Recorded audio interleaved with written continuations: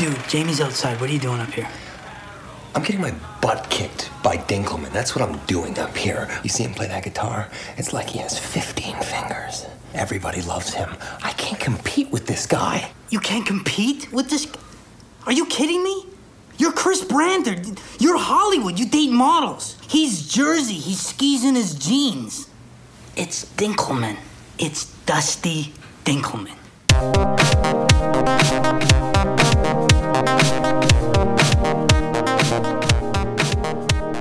So I've been skiing exactly one time in my life, snowboarding actually, and it was, in fact, in my jeans. You did?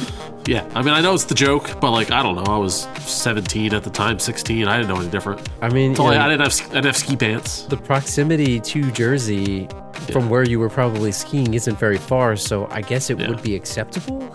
It's a stone's throw away. I can literally throw a stone and it would make it to Jersey. So Jersey. Yeah, I'm practically Jersey. You can call me Jersey. So how wet were your jeans by the end of the snowboarding run? Were they soaked? Like, was it Roadhouse levels wet?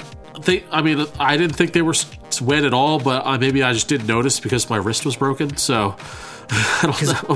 Maybe I just, the wetness didn't register. I don't know. They were probably I forgot wet. that you broke your wrist. And I don't mean to laugh. I really don't mean to laugh, but I didn't know it was broken either until I got home. So I forgot. Well, welcome back. This is episode 95 of the Last Row Podcast. My name is Drew. If you're joining us, join on the other side of the call here by my co-host Badway. If you're new to the show, you're looking for our website, thelastrowpodcast.com. Follow us on Twitter at The Last Row Pod. Check out our Facebook page at The Last Row Pod, facebook.com/The Last Row Pod. Head out to Spotify, Apple Podcasts. Apparently, you can leave a 5-star review on Spotify now. So if you see that 5-star review and you're enjoying the show, please leave one. And same with Podchaser. People, don't be lazy. Give us 5 stars, please. People, we could use a couple more. We need this, people. We did the split 3 years ago at this point? I don't even know what our next milestone should be. So maybe if we put another one out there, we can get more reviews. If we get 5 more 5-star reviews, then Drew will strip naked and run across the street. Yeah. Done. Deal. The people are going to be not really review. They don't want to see that. On Instagram. Anyway, just friends, Drew. Just like us, just friends. 2005. That's all I am to you? November. Yeah, that's right. We're friends. We're not best friends. November 23rd. You're not my best friend. November 23rd, Thanksgiving movie, Drew. I was in the theater on Thanksgiving. Yeah. Not on Thanksgiving, but I saw this in the theater in November of 2005. This was a rental for me. Genre, comedy/romance. Directed by Roger Cumble. Not Richard Kimball, Drew. Roger Cumble. Detective Roger Cumble. Do you know what else Roger Cumble is good for, Drew? No. Nothing. Absolutely nothing. 6.2 out of 10 IMDb. That's about right. It's too low. Rotten Tomato 42%. Way too low. Come on. It's a bit too low. Metacritic 47%. It's probably definitely a little too low. Letterboxd 2.7 out of 5. Too low. And I liked it. Too low. Did you like it? I loved it. Did you love it? It's the best movie ever made. Too low. And I liked it. High school student Chris Brander loves his best friend Jamie Palomino. Has there ever been a name that you more long for, Drew? No, Jamie Palomino. Jamie Palomino. You just you sing it. You sing it when you say it. It's good. That's good character design. Yeah, he finally confesses his feelings, but she tells him that she just wants to be friends, and he leaves town in shame. 10 years later, loser leaves town match, and he left. Chris is a successful record executive and involved with self-absorbed pop star Samantha James. He still pines for Jamie, though, and when his plans to go to Paris for the holidays fall through, he returns to his hometown to try to win her heart. Rated R. Listen, I copied and pasted that from Google, but that is not the movie. That isn't the movie. It's kind of not really it at all. That's okay. You get the gist of it. Doesn't that make it sound like a Hallmark movie? Like yes, his plans for Paris fall through. Like he didn't want to go to Paris. His boss was sending him there. And he didn't want to go to Jersey. He wasn't there to win her heart. He wasn't even thinking about seeing her. This is a different movie. What the hell movie is this? This is a Hallmark movie. Jamie in my opinion. Palomino. You know, the brain gets cloudy when you're thinking of Jamie Palomino. Jamie Pal.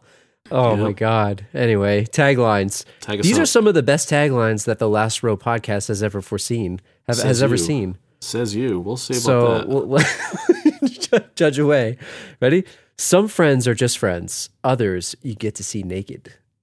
That's a good one. Come on. That's a good one. That's good. Give it the credit, man. Give it some credit. That's okay. Moments like this have been ruining friendships for centuries. It's not bad. Yeah, not bad. But what are you going to put that on a poster? That's not going to read. 2 words a guy never wants to hear. That's a good tagline because That is pretty you good. put that on the top and on the bottom, just friends. Yeah, that's Great. probably the best one. That's how you tag a line right there. That's how you do it. This is the worst one. He loves her. She loves him not. Next. Next. Financials. I couldn't even find a budget for this because I guess when you film in Jersey, like it's just an unlimited budget. I don't even know. They pay you to They pay do you their to film movie. in Jersey, Yeah. the Garden State.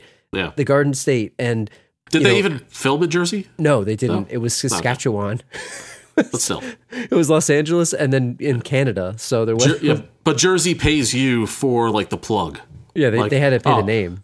Tell everyone that this movie's in Jersey, and then we'll pay you because Yeah, we they got need it. money. Just, they Because got we to need prop it. up the reputation of Jersey here. Yeah. Cumulative worldwide gross 50.9 million. I can't even tell you whether this was a bomb or not because I don't know what it cost, but I like to say that it did okay. That I would seems pretty assume- good for a rom-com, right? Yeah, for a Not bad. rom-com, Not bad. it's not bad. And so there's a couple prestigious awards that this was nominated for, as we like to talk about on this show. It was nominated for an MTV Movie Award for Best Kiss in 2006. Ooh, sexy. And it went against Hustle and Flow. It went against Mr. and Mrs. Smith, Angelina Jolie and Brad Pitt. It went against Sin City, Rosario Dawson and Clive Owen. And it also went against Jake Gyllenhaal and Heath Ledger to Brokeback Mountain. And it lost. So Brokeback sexy. Mountain was the winner. Of all those, I feel like the kiss that I remember the most is the Sin City one. Yeah, that I one remember was- I remember the talk over of Clive Owen where he goes, "It burns, baby, like a fire. It burns," and I'm like, yeah, you kiss her. that is a very memorable kiss. Like That the was a rest of memorable these, kiss. I wouldn't even call this one memorable. Like she licked his mouth.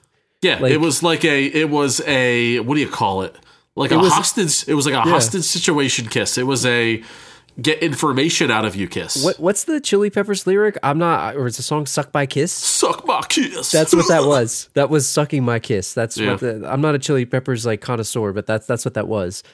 So so it also had a Teen Choice Award in 2006. It was nominated for the category Choice Lip Lock.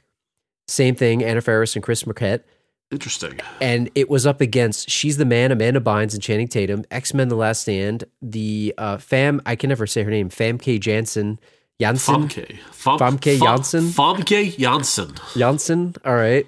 And Hugh Jackman. So Jean Grey and Wolverine for X-Men The Last Stand, Wedding Crashers, Rachel McAdams and Owen Wilson, The Last Holiday, Queen Latifah and LL Cool J. That's a kiss that I would have never expected would be in a movie, but you know what? They apparently that happened in Last Holiday. Never saw the movie, Yeah. and it lost to an interdimensional time warp kiss of Sandra Bullock and Keanu Reeves in The Lake House. So it couldn't even beat that. It's weird how that Just Friends was in the best kiss category for both channels or whatever, but that's the only movie that's consistent. Like everything else that's weird. When it's not even like it wasn't even a real kiss, and it wasn't. Yeah. It was Chris Marquette and Anna Faris. They're like Was it side even- characters. Was it even that memorable? Like that's strange to me. I don't know. It's just that's a Like, weird. shouldn't the one between Chris Brander and Jamie Palomino be on it? I don't get it. Only on The Last Row do you get the strangest tidbit of You get this movies. breakdown, man. And then the last one that we'll give people is it was also nominated for a 2006 Teen Choice Award of Choice Hissy Fit, Anna Faris, and it also lost. It lost to Keira Knightley from Pirates of the Caribbean, Dead Man's Chest. I don't even remember. The other ones in the remember. category are classic here. So Click, Adam Sandler, Lindsay Okay. Lohan, Just My Luck, Isla Fisher, Wedding Crashers. But the best one on this list that really clearly should have won was King Kong. King Kong in King Kong. Yeah. How do you beat a hissy fit from a large ape? But is that a hissy fit, or is that just him like living his I life? was about to bash the category for being sexist or something back in 2006, But then Adam Sandler's in it, and then King Kong's in it, so it's all right. I thought it was going to be like a woman-only thing, and then I was about to bash it for being sexist, but it redeemed itself. It's cool. But is King Kong throwing a hissy fit, or is he just trying to like live his life, man? Yeah, when King Kong throws a hissy fit, everybody knows it. So it's like the world knows it. It's King Kong. There was a little bit of trivia. We already mentioned it. I don't even go into it. It's nothing really. I mean, I don't know. It was filmed in Saskatchewan. That's it. That's the hottest piece of trivia that you'll know. But look, this is Christmas. It's Christmas. It's the holidays for people that don't celebrate Christmas. We want to welcome the Last Row listeners to the holiday season. We've done a bunch of holiday episodes here so far. I'll link to all the old episodes that we've done in the past. We did Christmas Extravaganza, where we talked about Love Actually. We've done Home Alone 2. We've done, Jack Frost was one of our other episodes. Oh, yeah. And we've done Jingle All the Way. We'll link to all of them in the episode show notes. Check them out if you get a chance. We were trying to figure out what kind of Christmas movie we could do here. We settled on Just Friends, which is a classic in the viewing household of me and you, I think, here. But is this movie really a Christmas movie? We've had this debate on the show in the past about others like Die Hard in one of our previous episodes, but would you consider this a Christmas movie? What's your take on this? Because I consider it one, maybe. It's funny, obviously we're doing it as a Christmas episode, and when we decided to do this episode, I'm like, yeah, sure, it's a Christmas movie, yeah, sure. But when I went to watch it just now, it really hit me for the first time that Christmas is so just in the background that it almost isn't a Christmas movie. Now, I don't know what your initial thought was, but yeah, I'm okay with calling it a Christmas movie, and we're totally doing this. But really, this could have been in the summer. It could have been in the fall. It doesn't matter where it is. I guess there's the whole Home for the Holidays thing, which is kind of plays a part into this. But I mean, really, the characters, it didn't matter one way or the other. No, it didn't. I mean, they got together for it, but they could have easily done 4th of July and said, oh, we're going to have a 4th of July bash. Yeah. It was maybe a Christmas feeling movie because of the Home for the Holidays piece, but I don't know. I do think it enhanced the overall story, though, because it made it a little bit more, 4th of July wouldn't have had an impact on this. It's oh, why is he home? But he could have been flying to Paris any time of the year. It didn't really matter. Yeah, I think just with with Die Hard, I think it enhances the stakes. The feelings are higher, this time of year on Christmas. So I feel like that can enhance any kind of love story, and especially when it's a story of a guy who hasn't been home in a while returns home. Might as well make it Christmas. It makes it mean a little bit more. I guess it would be one thing though if he went home for Christmas on purpose, but his plane landed because somebody microwaved tinfoil. So it's kind of weird, but you mentioned the whole being home for the holidays thing. That's a feeling that I want to ask you about. What's your take on the home for holidays things? I know Thanksgiving's a big holiday that people get back together. We just passed Thanksgiving. People get together at the bar, right? I forgot what the name of the bar was in this place, but there's a whole certain the Maple Tavern reunion or something like that. Yeah, there's sort of a whole high school reunion aspect of being home for the holidays. I mean, you don't really go home when you're in college. You don't see your college people unless you went to college in your hometown. Yeah. What's your perspective on the whole being home for the holidays, nostalgic feeling? Maybe it's just my personality, but I couldn't care less about it, honestly. I feel like there's a joke to be said where a lot of people dread it. It's all antisocial behavior, and I think there's a majority of this that are somewhat antisocial about not wanting to pop in the bar and say, "Oh, hey, there's Ed," and "Oh, there's Steve. Hey, what's going on? I haven't seen you in 5 years. What's going on?" That kind of thing. I think there's a lot of antisocialism that goes on there, and I'm certainly suffer from it big time to where I just don't want to even have that conversation. I don't even want to fake it. Yeah, I mean my perspective is we've known each other since high school. The people that I want to see, it's not a reunion because I just see them because I want to talk to them. Because you'll carve out time to either see them throughout the years. We're still friends. Yeah, even if it's once a year or even a couple times a year, or you'll make it a case to catch up with each other through text and not just oh, hey, it's been 5 years. What's going on? Oh, you're married now? That kind of thing. It's who wants to have that conversation? Who cares about it? What do you think? Has Christmas changed for you over the years? So when you're a kid, obviously Christmas is a very cool holiday because you're getting presents and there's other aspects to it, seeing your family. The older I get, it does change for me a little bit. And has it changed for you? Do you look forward to Christmas the way that you used to? Maybe even when we did those original episodes, has that changed for you at all? I don't know if it's changed so much for me in the last 6 years or not, but yeah, there's certainly a pre adult and post-adult Christmas feeling. But then you got the kids, and then you got the nieces and nephews and all that, And the receiving turns into the giving and all that, and it's equally nice. But sure, it loses some magic. Absolutely. I think having the kids in the life makes a big difference too, because you go from that lull where it's like, if I need something, I'll just buy it for myself. Like I don't, and then now with the kids, like you said, going from the receiving to the giving, that definitely adds an aspect of it to me. I mean, having the kids in our life, like it makes a big difference to me, I think.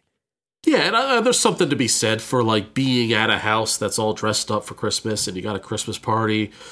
Like, yeah, that's a nice feeling to be like at someone's house or someone's at your house for Christmas, and it's 2:00 and you're sitting there and the ambiance is playing and the kids have ripped open their gifts and they're having a good time. Like that's like you sit there and you look around, it's like, this is nice. It gives me a reason to have the TV on with the 4K fireplace going. Yeah. That's my that's my pre-Christmas stuff. Like you can appreciate it. I feel like there's an excitement when you're a kid, but then there's an appreciation when you're an adult, Yeah. Well, we talked about the war on Thanksgiving. It doesn't exist anymore because you just like immediately after Halloween, there's Christmas decorations up. I used to get bothered by it, but actually I don't really mind anymore because I'm just like, why not? Let people enjoy it. Like I enjoy it, whatever, Sure. Let's talk a little bit about the people in this movie. Chris Brander and Jamie Palomino. You mentioned them in the synopsis. Jamie Palomino. Let's go back to the 90s, Badway. I'm talking All for One. I'm talking, singing R&B songs, All Mortal for Kombat One. theme. Exactly. How did they become friends? Like, so they're clearly best friends, right? He's a platonic friend. How did these two become friends? Was this like a lifelong friendship? I don't know, man. It just seems like, either the phrase 2 peas in a pod, that kind of thing. They seemed to be 2 peas in a pod. They were not next door neighbors, but she was girl next door. They seemed to have the same goofy, sense of humor. And it's one of those things where they probably were friends in elementary school. And, you get that platonic boy-girl friendship. And then it just grows into a friendship, then not really a relationship, unless one or the other makes a move. What do you think? I mean, what do you think she was like in high school? So they portray her as he's obsessed with her, right? And she's an attractive, nice girl. It seems like. Yep. Is she popular? Like they didn't really say, but they kind of did. What's your take on that?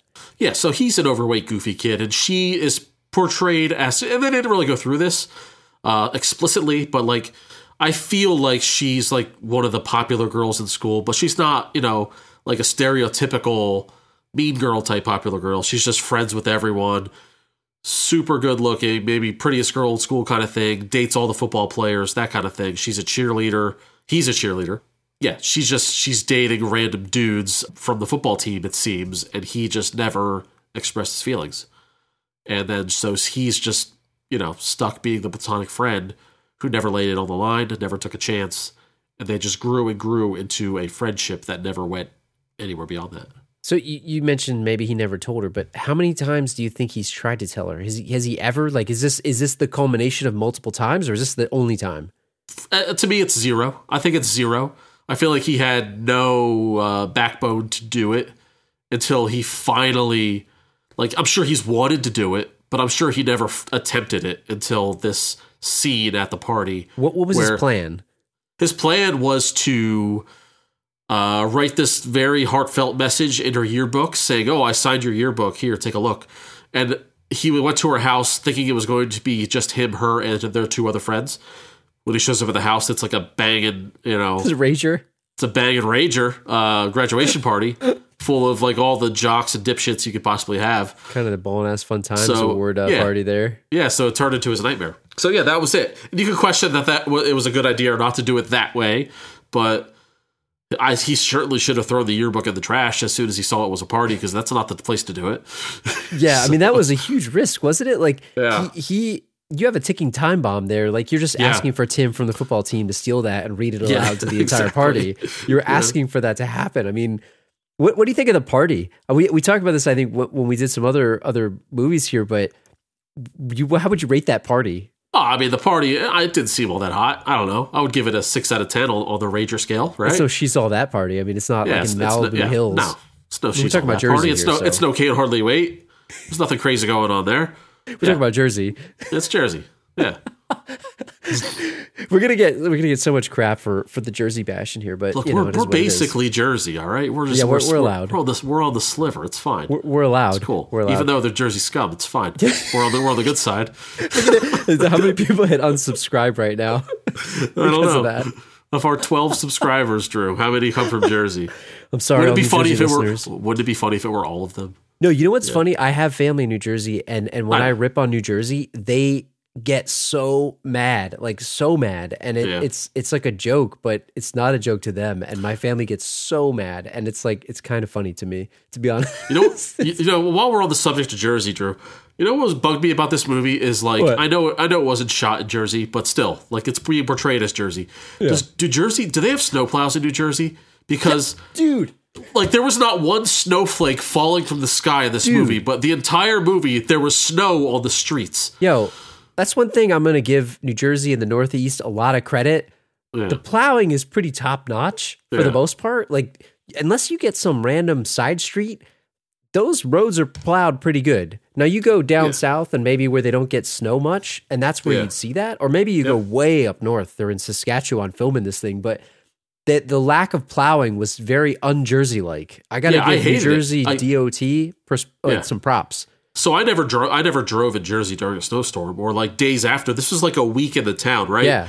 And like on the main road, there was still visible snow on the streets, the main streets of this town. It wasn't a little bit, too. It's unacceptable. It's unacceptable. And it just, to me, I felt like, it's just lazy Jersey. Maybe the plow just didn't make it. I have driven there in the snowstorm, and they're pretty top notch with it. They're on point. Honestly. They're on point. Okay. Don't you remember that time we were driving back from Atlantic City, and you were driving in your car, and it was snowing, and that guy passed you in the left, like flying, and then we drove like an hour later, and he was flipped upside down, and there was a tow truck. Yeah. That's Do you remember awesome. That's right. I mean, the guy wasn't hurt, thank God, but no, but that's what you get. That's what you get. That's what you get. I mean, he was driving like crazy. We were on the New Jersey Turnpike there. Do you remember that? That's right. That is right. Speaking of Jersey, but no, back to the thing you mentioned. You know, he had his yearbook. He wrote this note in the yearbook. He was asking for this guy to take it. So what I want to ask you is, let's say that this plan was successful. She was going to tell him she wanted to be friends anyway, but what's worse for him, this guy, Tim, the captain of the football team or whoever, right, to read this yearbook and this message to the entire party, the entire bald ass fun time raging party, versus him reading it to her directly? Like, what would the reaction be? The party's definitely worse? worse. Are you kidding me? Is That's it? like laying your heart on the line. You know, imagine Preston's note to what's her face, to Jamie, to what's her face from Can't Hardly Wait. Imagine if that note were to be read out loud in front of everyone. I mean, that would have been embarrassing. Like, you don't want that. You don't want your laundry aired out like that. I still think it would have been no either way. But I think the moment he saw that she was drunk, like that's no. That's a no. You don't shoot your shot when she's drunk. It was, the whole thing was just like not a great situation, and he should have aborted immediately. Yeah. And I kind of feel bad for him, but in a way I don't. It's like, you got to find a better way to do it, man. Yeah, you can't be. He should have done it a longer time ago than after graduation, and she couldn't have been nicer about it too. I don't get. She I don't handled want it to well. get it twisted. She couldn't have been nicer about it. She was very sweet, and she politely shot him down in private outside. It's not like she said no in the middle of the party. So, well, let me ask you this, right? And maybe this is a good segue to it, but is she at fault for not noticing that he liked her? Like, were the signs obvious? That's hard to say. I'm going to say no, because I agree. She's been dating other men this whole time, and he's had no objections. I'm sure he's talked shit on all of her ex-boyfriends. He's probably helped her in the relationships too, right? He's been her shoulder to cry on, that whole deal. But maybe after one of those breakups, or maybe one too many guys break her heart, or bad relationship end, whether it's her fault, whether it's the other guy's fault, he could have started to lay down the foundation that he wants to take it further than a friendship, maybe try me on for size, but he never did. So how is it her fault? If he's showing no interest, who is she to just go on and live her life? That's true. It's true. And I don't blame her at all.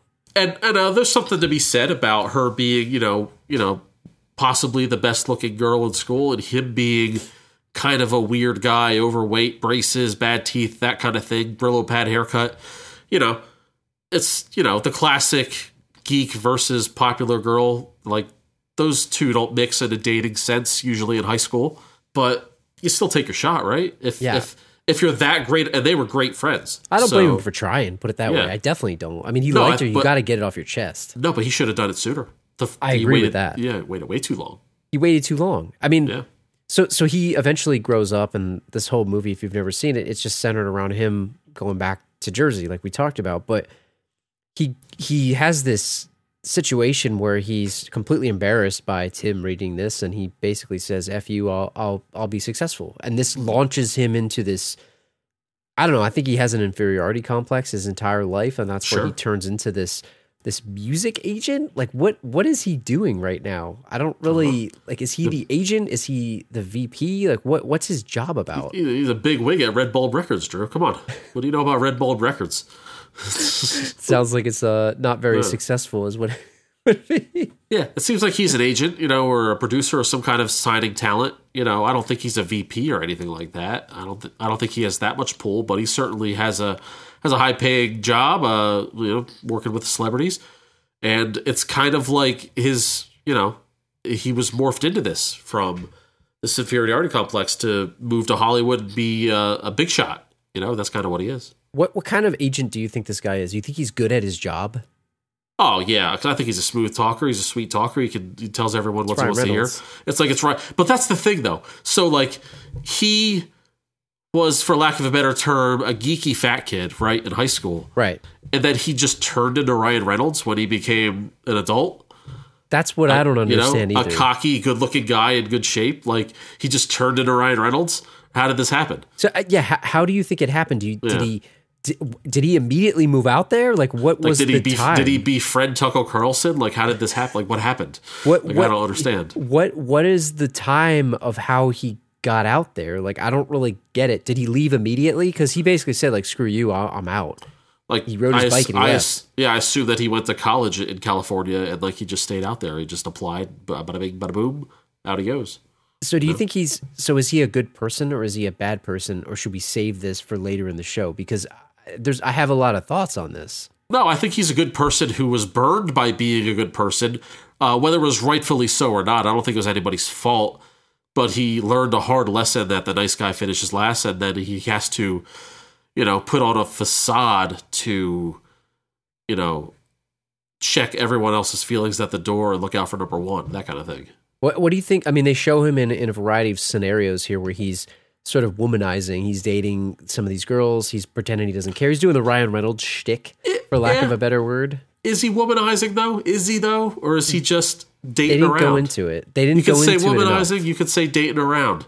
He's hitting on women, but he's not misrepresenting himself, I feel. What do you think of his dating rule? You can't take a girl out for lunch. It sends the wrong signal. What do you think the truth of that? You think it's true? Yeah, that might be oversimplifying things, but I don't know. I think a first date, you could do lunch, right? I mean, I guess it depends on where you're going to go and what the activity is. Yeah. Like, what kind of date is it, is the question. Like, if you're going to, like, the Pottery Barn or something, like, shopping at lunch, like, I don't know. Yeah. But that versus, like, a meal? Like, I don't know. Shopping for furniture at the Pottery Barn does sound like a friend thing to do. Exactly, that's what I mean. Yeah. But if you go to have, like, let's say you go ice skating at lunch, that's okay. Yeah. That's like activity that you do together. I don't know, that's kind of weird too, right, though? Ice skating at lunch? Ice skating at lunch. I mean, he does that, it's not very romantic, is it? So what's a romantic lunch activity? Maybe it's impossible. Maybe it doesn't exist. I don't know. Yeah, maybe a nice lunch at a fancy place. And then it's like, I don't know. What about a movie? Maybe he's right. What are you going to a movie at 2 p.m.? Like, what are you doing? Like, what is this? You proved him right. You just proved him right. I think he's right. Maybe he's right. Because like a 2 p.m. movie, you're gonna go see like Happy Feet, or you're gonna like, what do you see at 2 p.m.? No, I'm an old man, right? I want to go to the movies at 9 a.m. Get me that's fine. Out of there. That's different. Yeah, but if you're like, but if you're going on a date, or if you're going to see it with a woman who is, you're hoping to not just be your friend, You wouldn't say, "Oh, let's go see Happy Feet at noon." You know? So this, if you're in a relationship already, the date can be whatever time, right? Like when you and I, we're partners in life here. We're friends here. We go watch a movie at like 9:05 a.m. because I want the theater empty. Yes. Back when we used to go to the movies. You don't want to hear people talking. Yeah. But if you're dating somebody, so let's say before you date them, if you take them to the movies at 9:05 a.m. Yeah, you're sending the wrong signal. It's true. You're gonna go to Dunkin' Donuts. Yeah, you're trying to be her grandfather or something, right? You and I go to the movies at 10 a.m. It's for the movie. And $5. If you go to a movie with another woman you do not want to just be friends with, the activity is not about the movie. Even though it's funny that the idea of going on a date to sit in silence for 2 hours is kind of strange to begin with, no matter what time of day it is. You're right. Still, You're right. It's like, rather it be done at 8 p.m. or 9 p.m. and not 11 a.m. But do you do dinner first or after? What do you do with the rest of the day? That's what it's like, what do you do? Yeah. Then you go to dinner after? But then, you're right. But if you're in the relationship already, right? Let's say you're like married or you're dating somebody. Can you go to a 10 a.m. movie? Sure. Or does it depend on how early in the relationship it is? Because the courtship is over. You go to lunch, you go to breakfast, you have every meal with your wife, right? Well, sure. Doesn't matter what time of day. Yeah. Like, hey, want to go to the movies at 9:05 when nobody will be there? It's it's not like crinkling wrappers. Yeah, it's not like a date night. Like, you say you want to have a date night with your wife. You have a kid now. You have a kid. Say you want to have a sitter. You have date night. That's one thing. But if it's like, oh, let's go see this movie at 11 a.m., drop the kid off at the parents' house, that's just going to see a movie. There's a movie and then there's date night. I want to see what happens if let's say the first date, like what if you throw the other person off? So if you're a girl or whoever you're dating, right, whoever it is, how much are you going to throw somebody off if you ask them for a first date to go to like a 10 a.m. movie?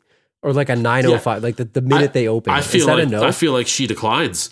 Like I don't even think it's the weirdness wouldn't even start unless it's a really good movie and they just want to see it anyway. I guess. Now, on the other hand, us being 30 somethings, right at this point in our lives, we could get away with this in our like teens and 20s. Yeah. But if we were to go together by ourselves, just you and I, to a 9 p.m. Friday night movie, that would be weird. Yeah, right? Maybe it would. I mean, we've done it. But me and you, 30-somethings, going together on a Saturday at 10 a.m. is not weird. Well, because we got the whole day ahead of ourselves then, But us doing it at 9 p.m. as 30-somethings together, that would be like, hey, what's going on with those guys? Yeah, I guess we're on a date. Not to assume anything. Like, that's fine. You can do whatever. Like, that, I'm not bashing that. But it's more acceptable for you and me to go at 10. You're opening yourself up to questions if you do that, is all I'm saying. How many dates has this guy been on with these rules? Like, so he's got these rules. Like, is he successful? I get the impression that he's just his whole high school career he's taken Jamie Palomino to lunches and not dinners. I don't know.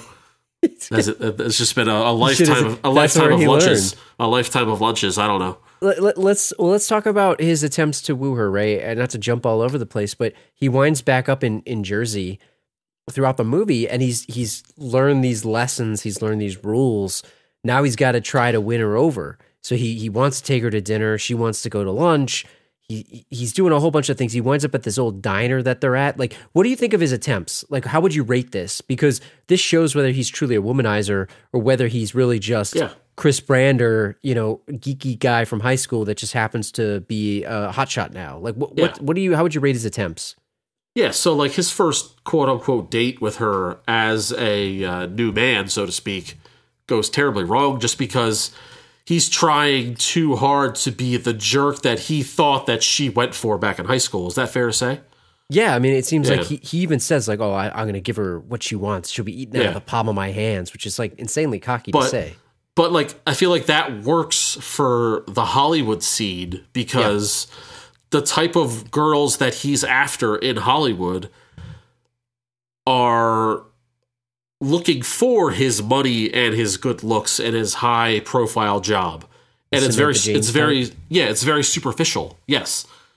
Whereas Jamie Palomino is a quote unquote regular girl, right?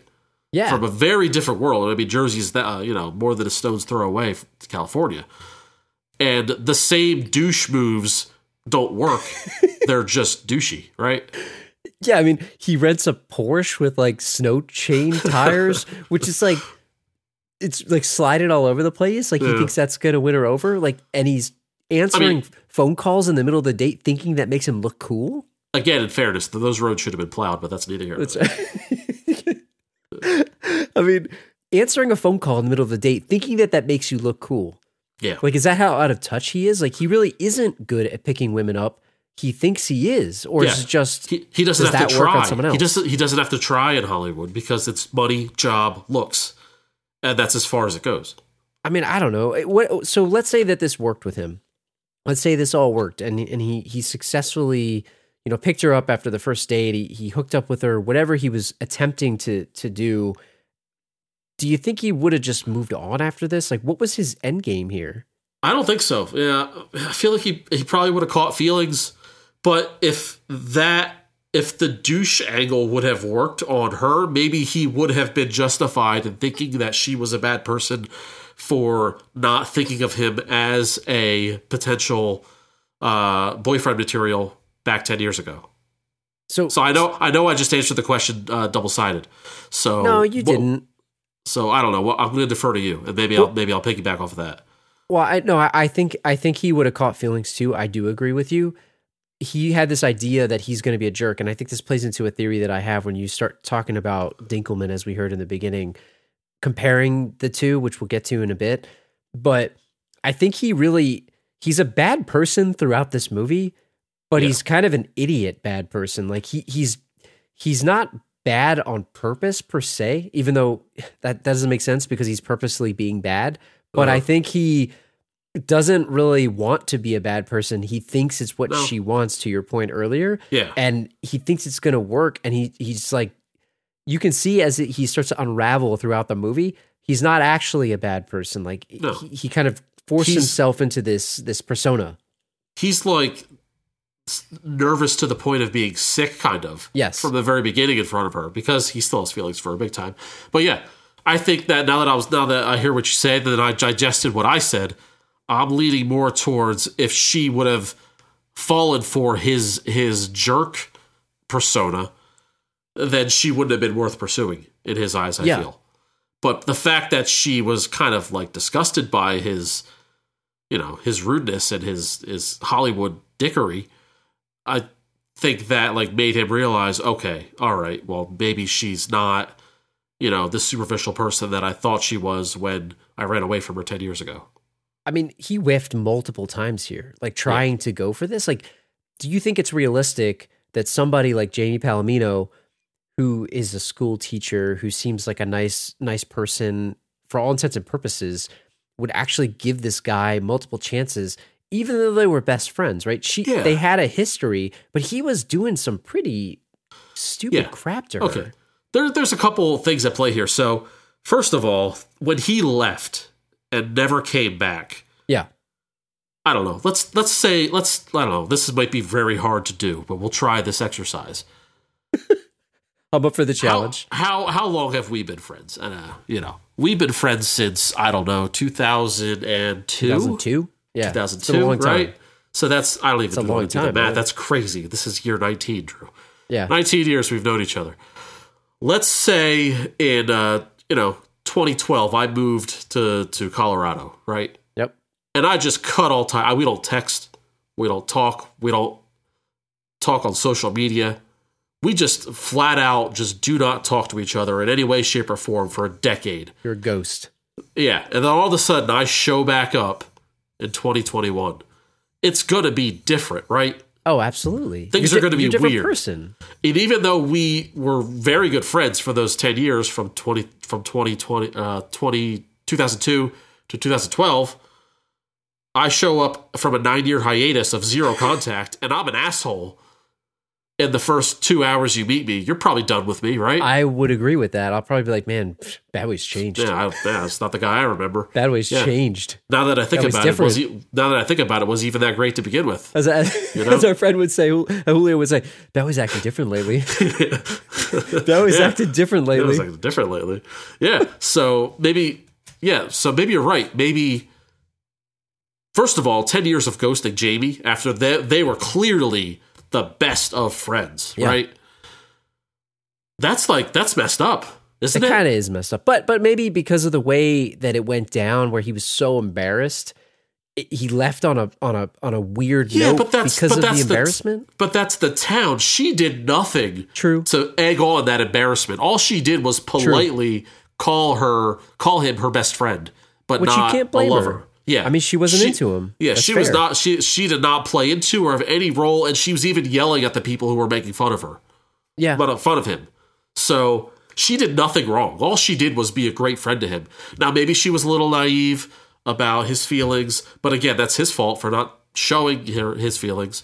You can't blame her for having a friend and wanting a friend. True. And that's the bottom line because Stone Cold said so. But I'm rambling because it's 2 a.m. But I think it's unrealistic. It's hard. It's hard because the feelings are on the line. But the ghosting for 10 years, yeah, maybe she should have quit after one date. So one bad date. Do you think that she maybe had feelings for him too? Because so think about it this way. She's been through some bad relationships, as she said. She's grown and matured. She realized maybe what she wants in her life. Yes. She knows that Chris was a nice guy. Yeah. He was a nice person at the time, right? Yep. He comes back. He looks a lot different. He looks maybe attractive to her at this point, and she's pairing the old personality and the old friendship. When she sees him right in the bar, she's shaking the martini shaker or whatever, the drink shaker. And then she gets embarrassed because she looks at him. He looks at her, and she catches maybe a feeling deep down there, in her stomach, like butterflies. Yeah, but that lunch kills it all because she's initially she's taken back by his looks plus her thoughts of him during their heyday. Yeah. Then she goes to lunch with him and realizes this is not the same guy. I don't care that he looks good now. He's an asshole. And she was done with him there. But the fact that he came back, tail between the legs, and kind of indirectly, kind of quietly asked for the second date, sneakily. I think that's fair that she gave him a second chance. I mean, and then he did a little better every time. He did a little bit until Dusty got involved. Yeah. So all of the credit that he accrued from their great, childhood friendship allowed him extra chances, I feel. Just because he was showing gradual improvement back to the person that he was. We're treating him like good for you, buddy. Like, you did great. Because so bad. Well, because he was so terrible at befriending her. He really was. I mean, I want to talk about one of the worst situations that the kid's hockey game. I don't know where else to even talk about this because it doesn't fit anywhere, but he's trying to impress her by playing hockey. I mean, there's a list of violations of things. So he's trying to impress her by answering the phone at lunch, which is what is he talking about? Like dumping on how he eats healthy. Now he doesn't want to eat waffles. Yeah. Like he's a complete, like you said it, a douche. So what's this whole thing with the hockey thing? He's trying to play against kids. Like, are you supposed to win? Like, is he thinking that if he kicks these kids' asses, he's going to win? And he's going to win her over? Like, she's a teacher. She teaches these kids. Yeah. Shouldn't he be teaching them how to play? I know they're antagonizing him, but... Well, they were hacking him. Come on, man. There were cheap shots all over the place. Where's the ref? Man? Well, it was that other teacher guy that was yelling at him for nothing. Yeah. He is in a no-win situation. Is it true that if you're a good skater, you can skate on anything, even those rentals? I think so. He's got to drop the excuses. Come on. Have you ever ice skated before, by the way? Once, and I hit my head. I'm not good at the winter sports, Drew, as we learned. So you broke your arm snowboarding the first time, and you got a concussion probably from ice skating. Did you have rentals? Yeah, sure. It's the rentals, man. Yeah, sure. I skated too. But I was a novice. You can't be a novice. You need sharp skates. My whole family, they had rentals too. My sister might have had her own skates, but you didn't see them busting their head.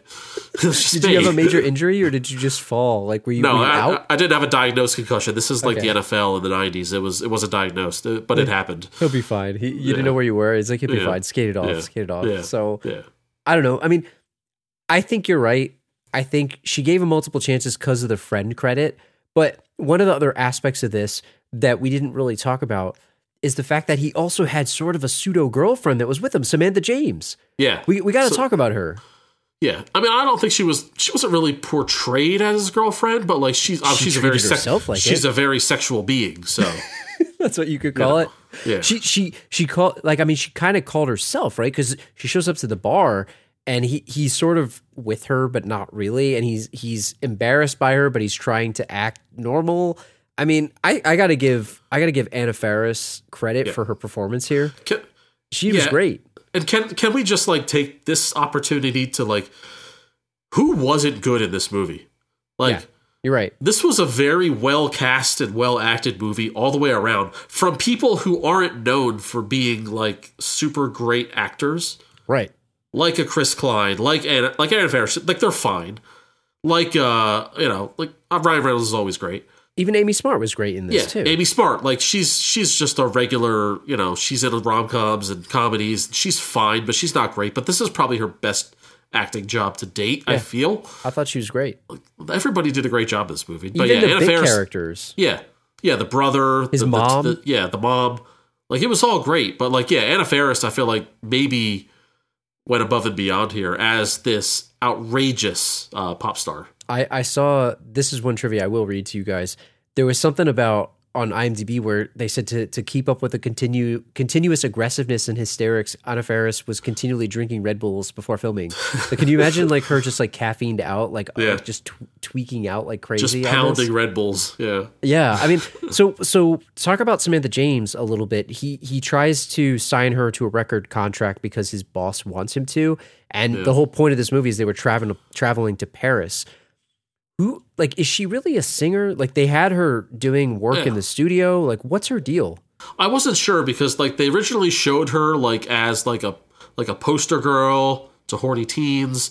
They showed her, like, on this PR trip in Africa on, like, some kind of commercial or something. I wasn't sure if she was, like, a pop singer or if she was a generic celebrity. That's, like, trying to make an album? Like, in the Paris Hilton world of it all. A model or something who's like trying to make an album. Like, how that works.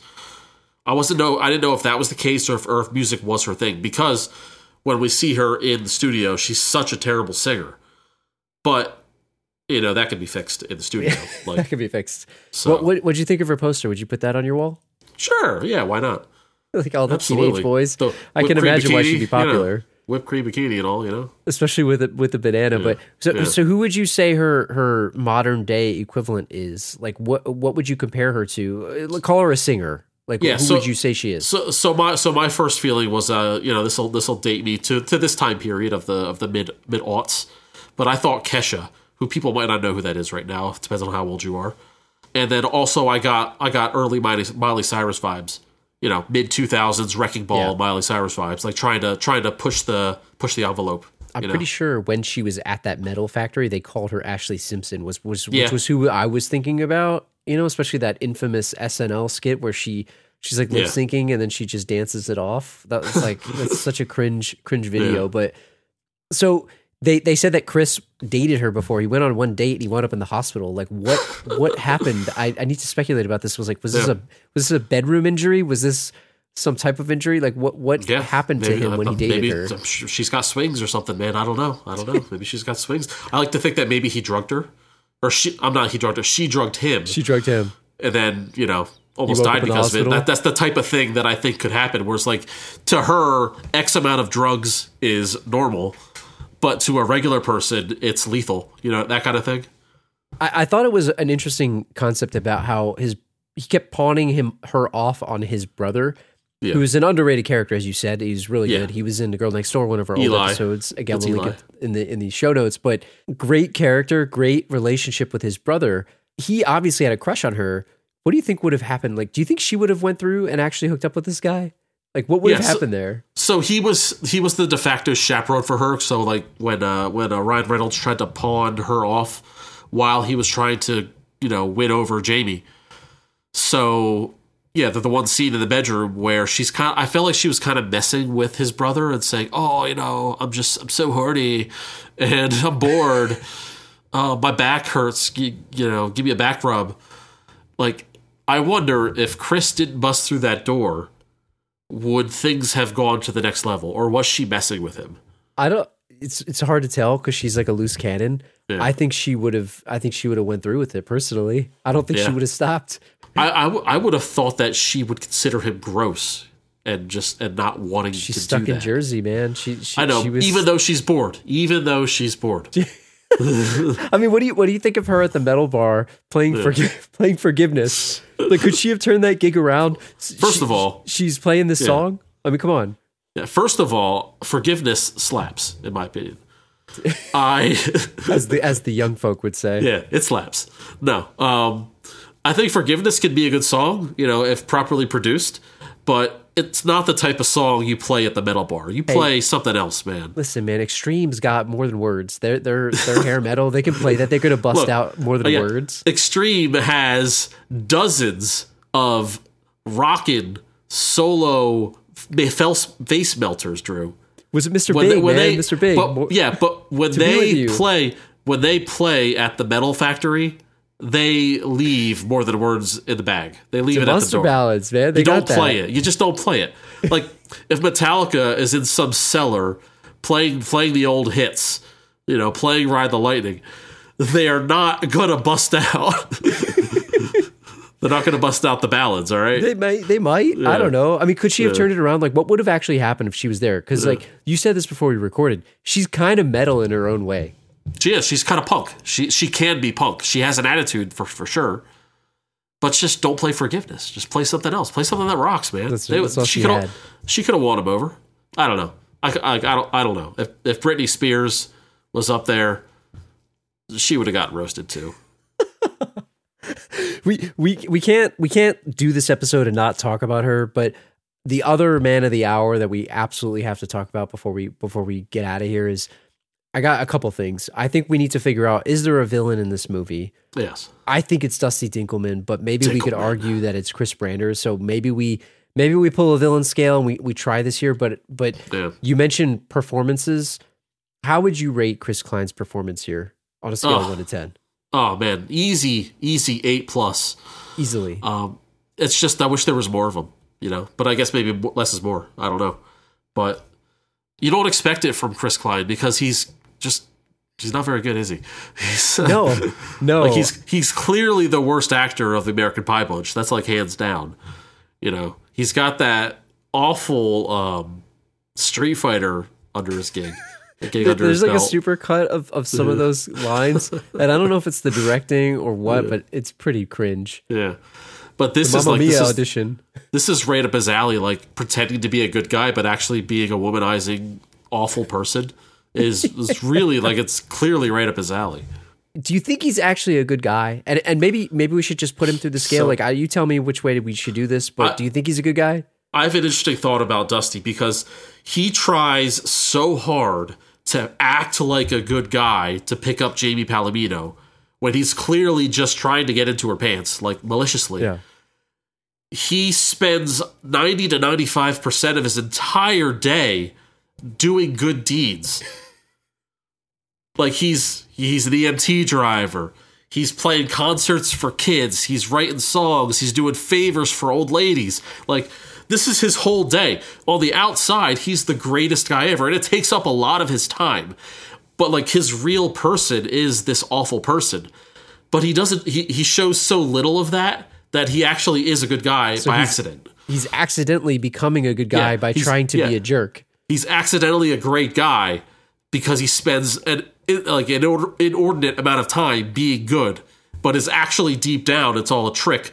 But because he does so many good things, he's playing himself. So how do you compare him to Chris Brander, right? Which is sort of the opposite, where Chris is sort of a good guy trying to be a bad guy. Like, I think in the beginning of the movie, if you haven't seen this, he also has a crush on Jamie Palomino, and he comes in and he tries to play a song when Jamie smiles, as Bowie said, slaps. But he I never said that slaps. Miserably. That song doesn't slap. Sorry, the other song.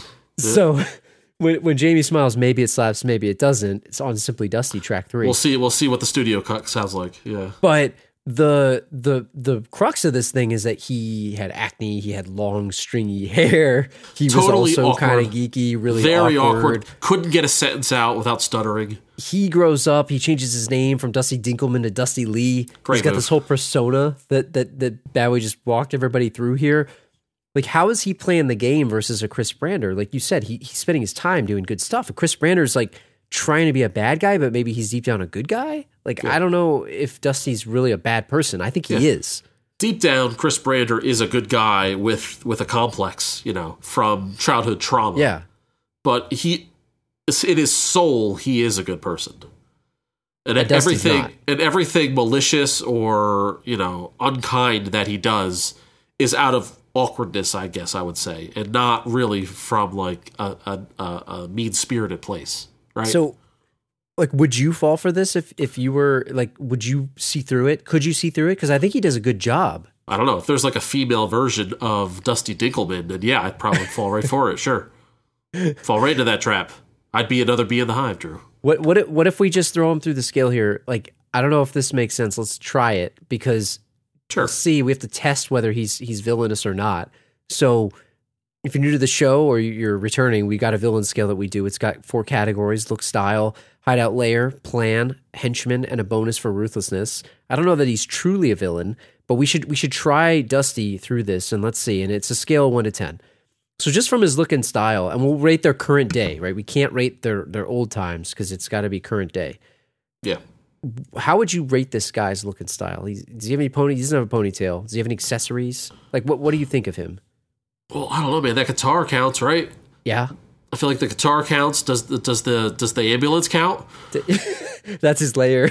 Or is that his layer? Okay. I mean, does he still ski in his jeans? Because that's like either a plus or a minus. I don't know. Does he have snow pants now? Does he have the snowboard pants? I feel like he has snow pants now.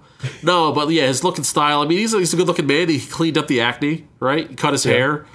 He has, was wearing a cool leather jacket. I think he was wearing a leather jacket. He's got like a bomber jacket. Got a bomber jacket or something. Yeah. I don't know. I think his look is a 3. I mean, he has nothing special, but he's got the guitar. Cleaned himself up. If you have a CD of yourself called Simply Dusty, yeah, I mean that kind of contributes to your style, right? That's an accessory. That's a 3. Yeah, that's I'll an go accessory. with that. Yeah. So then, what about his hideout and his lair? Like we don't see his house. Like maybe he's like Christian Grey over here. And he's got like a sex dungeon. I feel like he lives like in a dump, but like he doesn't show anyone the dump. I feel like he puts every dollar he has into his facade, right? He's got a Prius. This little Japanese beauty here. Japanese princess. Japanese princess is a Prius. I don't know. I'll give him a 2 because he rides around an ambulance. So that's something.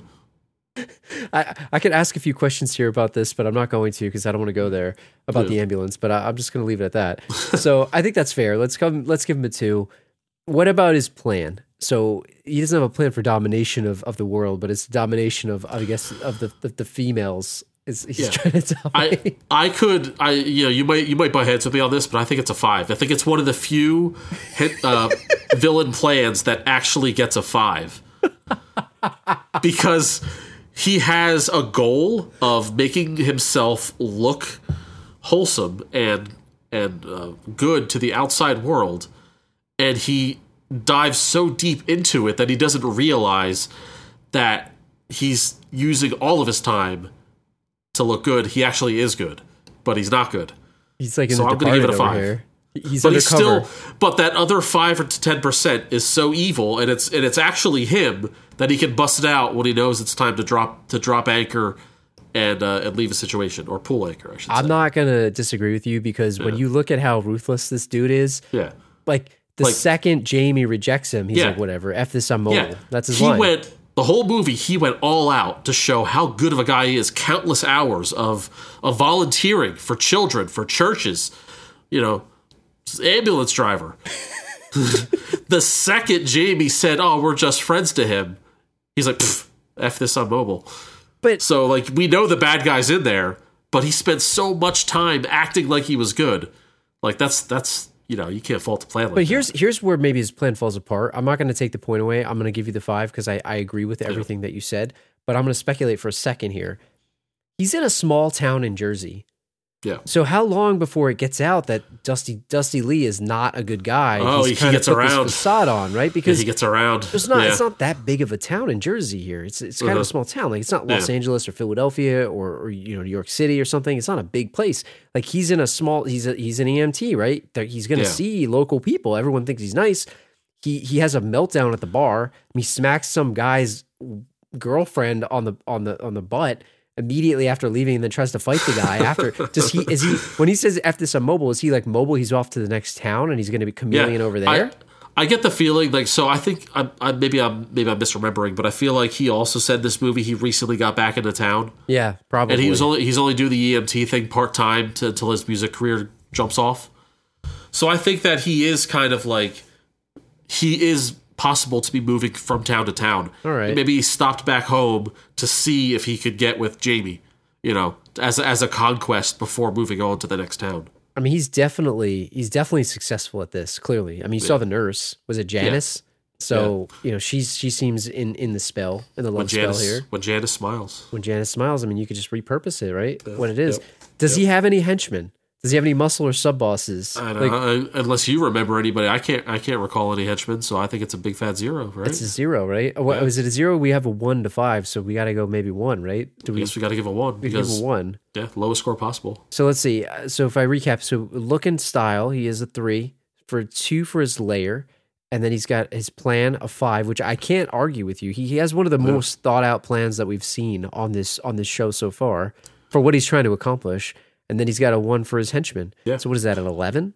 It's an 11. And so it's a low score. I think it's lower than most, but it's not embarrassingly low because of the plan. So he kind of redeemed himself there. Do you want to put Ryan Reynolds here through this real quick? Yeah, let's quickly do it just to see if he gets a higher than an 11, because I think that he was villainous for a large portion of this movie. All right, I agree with you. Okay, so what about his look and style? Now, oddly enough, his look and style is not villainous. So that should work to his detriment, right, as far as the score goes?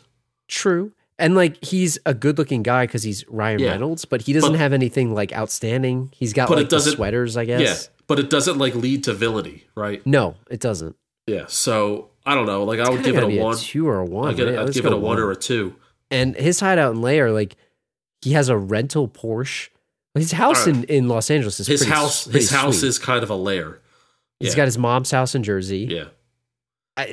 Maybe you got to give him a 3. I'd give him a 3 just for his lair in Hollywood. You could call that a lair because it's like something an evil villain could set up shop in. What about his plan? Because to me, it's like the weakest that we've ever seen. Yeah, it's a 1. It's to act douchey in front of his one-time best friend for a decade plus, and he fails at it miserably. Yeah. He succeeds in the end, but the whole attempt is a failure.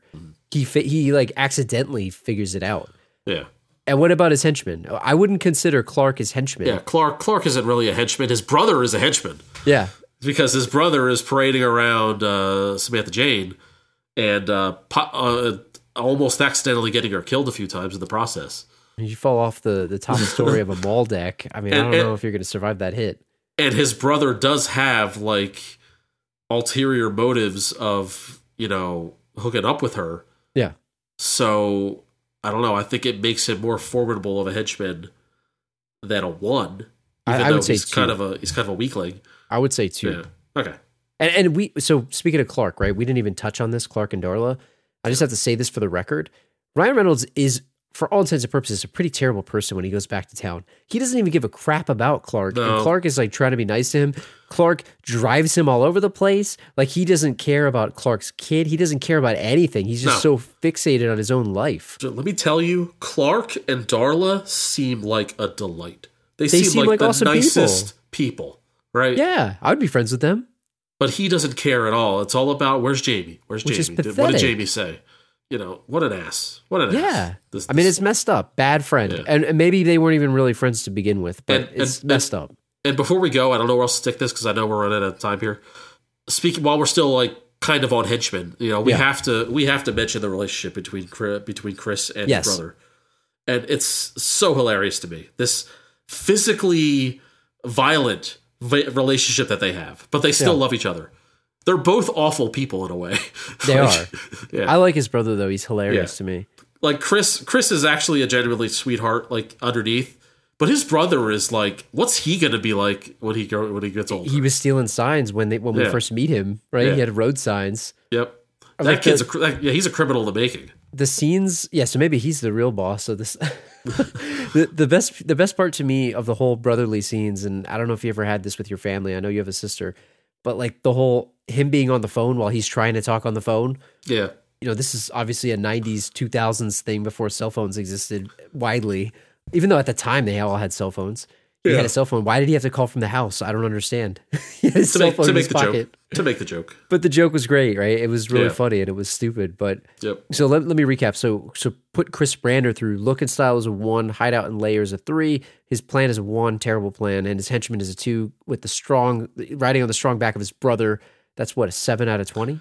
So that goes to show that he's not really a villain. But it was worth investigating. It was worth investigating. Dinkelman is absolutely the villain. So before we get out of here, do you think that Chris and Jamie actually stay together? They get together in the end. Do you think it could work? I'm torn on this. I mean, I want to say yes, because it was destined to be, 10 years in the making, 20 years in the making, I guess. I don't know. What do you say? I don't think so, man. I don't think it's going to work. Why not? I don't think it's going to work. Because I think he's a nice guy, but he's got his LA record career. He's got this celebrity lifestyle that he lives. And Jamie just wants to start a family and be a teacher. Like, I don't think she wants that lifestyle. And I don't think that he's going to give that up after he worked probably really hard to get that. Yeah. And I think they're not, they might have had it a lot in common then, but I think Chris is more Hollywood than we see. Just because he's back in Jersey for Christmas, he gets all nostalgic. He's not giving up those Porsches. He's not giving up that Hollywood Hills house. And I don't think she's going to live that life. I don't think she's about that. All right, counterpoint. He's not really Hollywood. He moved out there because he thought that he'll never find love, and so he has to act a certain way to get affection. But once he went back home and he worked things out with Jamie, he realized that he can still be the same person that he was. He doesn't have to be the douche Hollywood, agent thing. And she can move out to California and be a teacher, and they can live in his lair, so to speak. She doesn't have to stay in Jersey. I don't think she's tied to Jersey, and I think they could work it out there in California. We'll see, man. I don't know. I'm not thinking that it's successful. I give it a year, and then I think they have their differences and they break up. Yeah, I genuinely think that his time in Hollywood was just a big cover up, and there's the good person is still deep down inside. I could see it. Yeah. But how's he going to win over Mr. Jamie Palomino's dad, or Mr. Jamie Palomino, her dad, whatever his name is? Yeah, he could throw some money at him, buy his new Christmas, give him some new Christmas lights. Christmas light setup. It's fine. I'm curious what everyone else thinks. Do you guys think that Chris and Jamie stay together? Could that relationship actually work? Send us an email, thelastropodcast@gmail.com. Send us a tweet at thelastropod, facebook.com. Leave a comment on the episode posting on our Facebook page. I'm curious. I just don't know what would happen, but I really don't think it would. Are you on Badway's side? Are you on my side? Let us know. Yeah. If you're enjoying this show, leave us a 5-star review on Apple Podcasts. Hit that 5-star review on Spotify if it's there for you. And we'll be back in 2 weeks on Thursday, January 6th. And we hope everybody has an awesome holiday. Thanks for listening to the show. And we'll see you guys in 2 weeks. Have a Merry Christmas. Happy holidays. Merry Happy holidays and a Happy New Year. And give us 5-star reviews. Bye. So, when Jamie smiles, you're not a fan? No, it sucks. Come on. You can't see that. Forgiveness on is TV. such a better song. I mean, Forgiveness is pop bubblegum BS. No, but when she remixed it at the end, when she met him at his house in LA, he didn't let her finish. It was a lot better. You know when she goes, "It's more than saying sorry, are you sorry?" Like that right there. The double "Are you sorry?" Instantly better. It really works.